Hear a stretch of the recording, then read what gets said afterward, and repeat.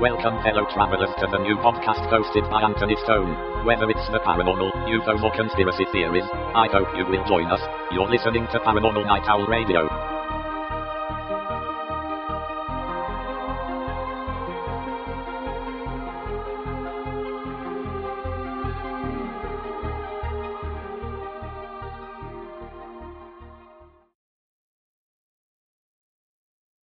Greetings to yet another edition of the Paranormal Night Owl Radio. Now I'm sitting here taping this because I'm still working on some of my podcasters that I haven't gotten ready for the podcast yet.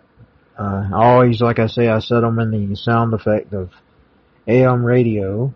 I don't have all that applied to the rest of them, so I'm working on that right now before I go to bed. We have had a really hot summer this year, but today was actually cooler than the rest of the days. Now, it was still warm. It was still hot, but it wasn't nothing like.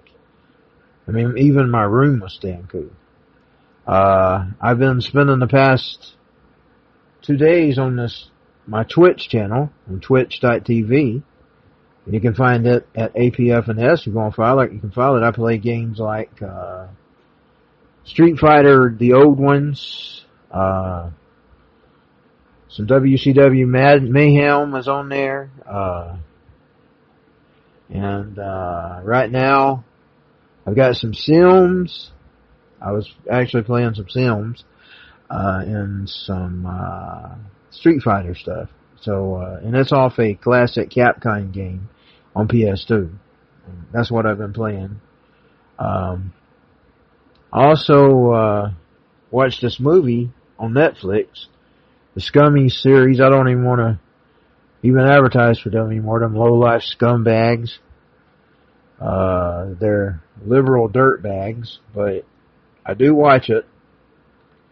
I don't really want to advertise for it, but I do watch it. I watched this movie the other night, Saturday night I think it was. About the king. It was called The King's something. What was it? Oh, what was that? The King's Speech, I think. Let me look that up. The King's Speech is what I think it was called. And it was about Bertie, King George VI. Bertie King George VI. And he had a speech impediment.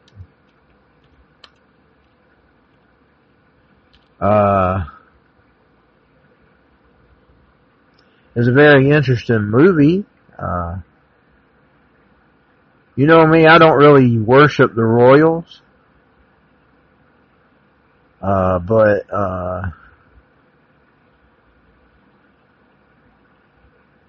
I had a problem with speaking when I was a kid, and I actually had a teacher named Mrs. McFarland, who I brought up many times. She was my history teacher. She tried to actually tape me or get me. She forced me to do it. I didn't really want to do it, and I was speaking real low, and I didn't speak right. And I never did like how I sounded. And I kid you not, for years I didn't even really like to record. Now I could do silly stuff, like I would do these silly skits and stuff. As long as I was being silly, I could do it. But if I wasn't being silly, I could never.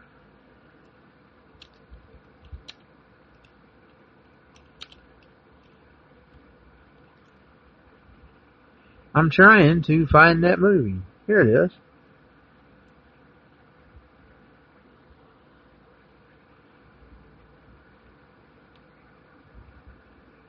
The King's Speech. This is the movie that I watched. And there's an article on it. I'm going to go ahead and read this article. Because you know me, I don't really spend much time on the royals. I don't participate in that worship, but I could see Southern. That's one of the reasons why I watched it. I was reading about it on the description. And he got this guy that was pretending to be a doctor, but he's really just a failed actor. But he found out later on they became friends. But anyway, here is the article from the Telegraph. And this was Home, Culture, and Film, The King's Speech, the real story. The story of the stuttering sovereign. The epic events that inspired the Oscar tilt film, The King's Speech, by Nigel Farndale, 10:06 a.m. January 2011. There are many forms of irony: verbal, dramatic, situational, and so on. But the one that surely applied to King George VI was the irony of fate. It was as if the guides, or fates, were amusing themselves by toying with his mind, mocking his failings, reminding him that he was very much a mortal. It was, after all, almost impossible for him to pronounce the letter K. Thanks to his debilitating nervous stammer, a cruel fate for a king. Even crueler, his reign coincided with the revolution in mass communication. With a revolution in mass communication. For the first time in British history, subjects could listen to the monarch addressing them through their wireless sets. That's amazing they had wireless sets back then. As if he were with them in their living rooms. Oh yeah, radios. It was transmitted through the airwaves. But the technology don't allow George VI to pre-record his broadcasts, as would be the case for the generations that followed. When he addressed the nation, I may make this a two-parter. When he addressed the nation, it had to be done through a live microphone, without editing and agony for a stammerer. The layers of irony did not end there, because he had been told that cigarettes might help him his stammer. George VI chain smoked, and he consequently died of lung cancer at the age of 56 in 1952. And the greatest irony of all, the vulnerable and stammering king proved to be exactly the right man at the right time. The stammering that defined him and the courage with which he tried to beat it came to symbolize the vulnerabilities of the British people as they stood alone against the Nazi tyranny that had the rest of Europe in its grip. A certain solidarity between the monarch's subject emerged, especially with George VI, overruled requests from the government that he and his family relocate to the safety of Canada. This became a mutual love the day after a Luftwaffe bomb landed on the Buckingham Palace. I'm glad we've been bombed, Queen Elizabeth said memorably. Now, and I'm actually stuttering just doing this article. You see, I have a problem with my speech too. That's one of the reasons why I watched it. Because I ran into it, I kind of just landed on it. And I got to read in that little description, I decided to watch it. Because he said, I didn't really know much about him. He was before my time. I didn't even probably know who Queen Elizabeth's daddy was. I know that sounds stupid, but I didn't. I'm glad we have been bombed, Queen Elizabeth said memorably. Now, we can look the East in the face. John Bowman's autobiography, The film Hope and Glory, all about growing up in London during the Blitz, captures this relationship well. In one scene, the family sits intensely by the wireless sets on Christmas Day, listening to the King's speech. When it is over, they sigh with relief and comment cheerfully upon how his stammer seems to be improving. If he can get through his affliction, they think perhaps the British people can get through theirs. For their part, the Nazis seem to regard King George VI as a joke. In his Germany, calling his broadcasters Lord Haw Haw, would sneeringly refer to your stammering king and your bandy-legged queen as the part of the preparations he had made for the invasion of the British of Britain in 1940. Hitler planned to return to Duke of Windsor, whom he regarded as a Nazi sympathizer, and to the throne. For their part, the Nazis seemed to regard King VI as a joke. In his Germany calling broadcast, Lord Haw would sneeringly refer to your stammering king and your bandy-leg queen. And as a part of the preparations, he made the invasion. I done read that. Sorry, I lost my spot. On the surface, Edward the Eighth seemed to be much better equipped to be king than the brother who succeeded him.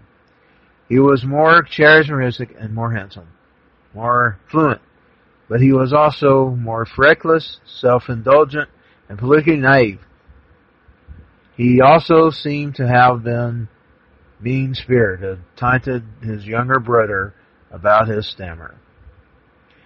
George VI, in contrast, had fortitude and dignity. Had Edward not abdicated in 1936 in order to marry Mrs. Wallace Simpson, the consequences for Britain could have been disastrous. And this was another of the great ironies. The story of George VI, the reluctant stammer king, has been made into a film, one tip to take all before it at this year's Oscars. The King's speech is memorizing, moving, and beautifully judged, and cinematically, and is right up to with Dame Judi Dench's Mrs. Brown and Dame Helen's Miriam Oscar winning the Queen. I'm going to take a little quick break. I'll be right back to finish this article. And I guess I'll play my free speech segment. Well, I guess I won't play the free speech segment. I don't got it loaded. So I'll be right back. Thank you for listening. And I am back about this article called The Stuttering King or Slammering King or whatever it is. The Slammering King, that's it. It stars Colin Firth as the king, Helen Bonham Carter as his wife, Queen Elizabeth, the future Queen's mother, and Geoffrey Rush as Lionel Logue, the maverick Australian speech therapist who forged an unlikely friendship with the king after almost curing him of his disability. The two met on October 19th, 1926, at Logue's consulting room in Harley Street, Prince Albert. Bertie, as he was known, was still the Duke of York at the time. Elizabeth had tracked Logue down after an attempt at a live broadcast had ended in humiliation and silence. The Duke had been asked to give the closing address at the British Empire's exhibition at Wembley's in 1925. The couple had tried all the traditional court doctors with the adequate methods such as filling the sufferer's mouth with marbles, but to no avail. I think I may have remembered hearing this in school. I think even Mrs. McFarland might have gone on. Now remember, I used to sleep, but now that I'm hearing about the marbles, I'm thinking I remember it. You know, they used to go on about mouthful of marbles, but to no avail. They received wisdom at the time was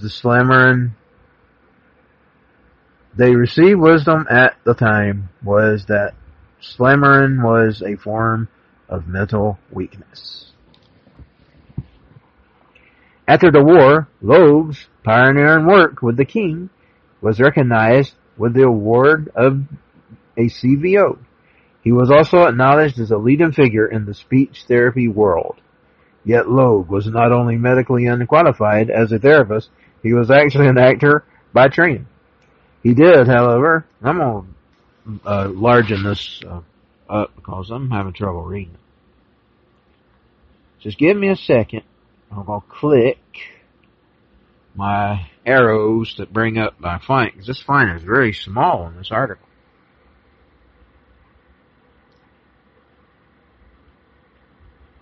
He did, however, know a great deal about anatomy and muscle therapy. His unorthodox methods had been honed while treating verbally locked and shell-shocked soldiers returning home to Australia for the First World War. Approaching his pioneered and psychotherapeutic, he suspected the problem for stammers was not simply physical. There was something, usually a trauma, around the age of 4 or 5 that created the condition. Logue suspected that the Duke's speech impediment might have been connected to his domineering father, George V, who had, among other things, forced the left-handed Bertie to write with his right hand. Something. Yeah, I remember hearing about him now. Yes, I did hear about Bertie. I remember Bertie now that I'm thinking about it in the dwells of my mind. I remember Mrs. McFarlane teaching about Bertie. And he'd been forced to write with his right hand. See, I'm left-handed too. You know something I noticed in the movie? That's what the doctor threw up. He told him, I'm noticing the stutter and the slammering comes from people normally of the left who talk from the left hand. And I had a fighter that was kind of rough too, so me and Bertie was kind of alike here. So no wonder I wanted to watch the movie, even though I've never cheered for the Royals. I'm going to go on record again. I don't worship them. But I had a little bit of sympathy for Bertie. So here we go. I'm just doing this article because I understand how Bertie felt, because I didn't even want to do this podcast. I mean, I used to use the robots every time I used my voice, but now I'm getting better at it. And I don't really think nothing about putting it up anymore. Indeed, I can't shut up. Even though I sometimes still mess my words up and they don't come out right.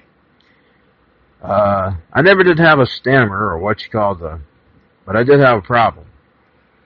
And sometimes I get my words wrong and I say the wrong word even though I'm meaning something else. I'm really bad at that. Part of this technique was due to make the Duke believe the opposite. That his condition was physical rather than psychological and could be cured by breathing exercises and saying tongue twisters. This gave the Duke confidence that he had been lacking hitherto. Another part of Logue's unconventional approach was to insist on addressing the Duke as Bertie. Much to the Duke's initial discomfort, he also insisted that their consultation should take place at the Harley Street office rather than the palace. In order to make the atmosphere less formal, the Duke reluctantly agreed, and over the course of the next 10 months, the two men were to see each other on 82 occasions, for sessions lasting an hour. Rosemary Hayhow, a leading speech therapist who is also a spokesperson for the Royal College of Speech and Language Therapists, says some of the methods used by Logue are still relevant today. One of the treatments used on the king was getting him to sing the words he was having trouble speaking. Singing is a very different process than to speaking. Singing is a very different process than speaking. Because the timing is dictated by the music. You know, I can do music too, but I'm never good at speaking. And I don't care. You people probably make fun of me. I don't really care. I'm tough enough to handle it. Hayhow says, another method Logue used, because it's visible anyway, I mean you can practically hear it.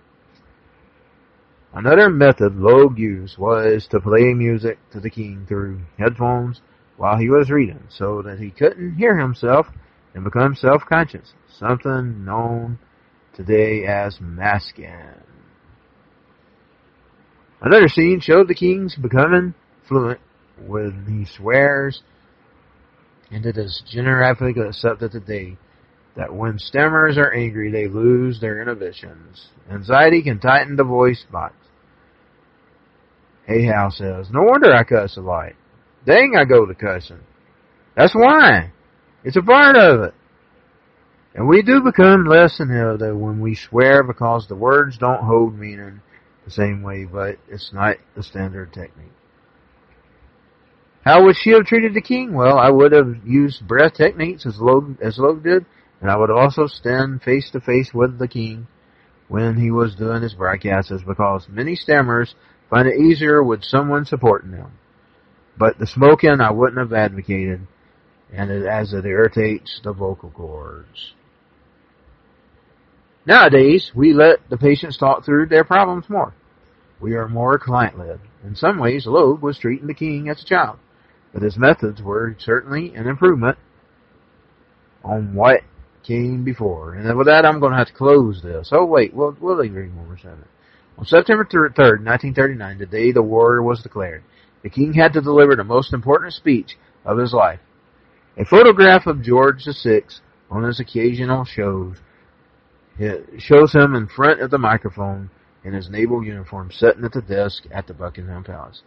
This was staged. He was actually delivering the speech standing at a lectern in an art room, where the window opened and his jacket off. Only Loeb was allowed in the room with him, and advised the king to forget everyone else and just say the speech to him. As a friend, his delivery was calm, dignified, and measured. At the end of the broadcast, Loeb finally called him Your Majesty. And I am going to close with that. Thank you for listening to this. This has been another podcast, and I want to address some other things, too. I'm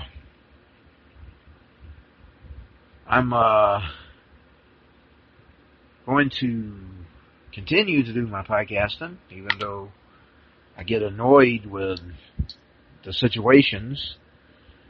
And I'm glad this podcast isn't necessarily 100% about politics. And like I said, I can't shut up now. I like doing these podcasts. But back before I did it, that's why I watched this movie, was because when I read that little piece that was describing the movie, I thought, well, I'm going to watch this. Well, it wasn't that bad of a movie. I mean, it wasn't boring. It wasn't the best movie in the world, but it wasn't boring. I didn't think it was boring anyway. Maybe if you see a king, of course, when he was doing his cussing, that was kind of funny. I didn't know he really did do that. Obviously, he really did do that. My mom didn't think he really did that, but I guess he really did that, according to this article.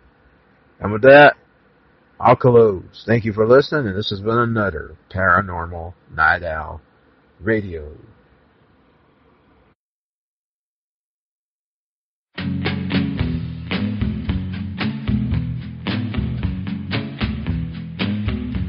Thank you for listening to the APS show on rockroll100fm.com. Be back soon. 2018 all rights reserved. Kiss me, baby, my head's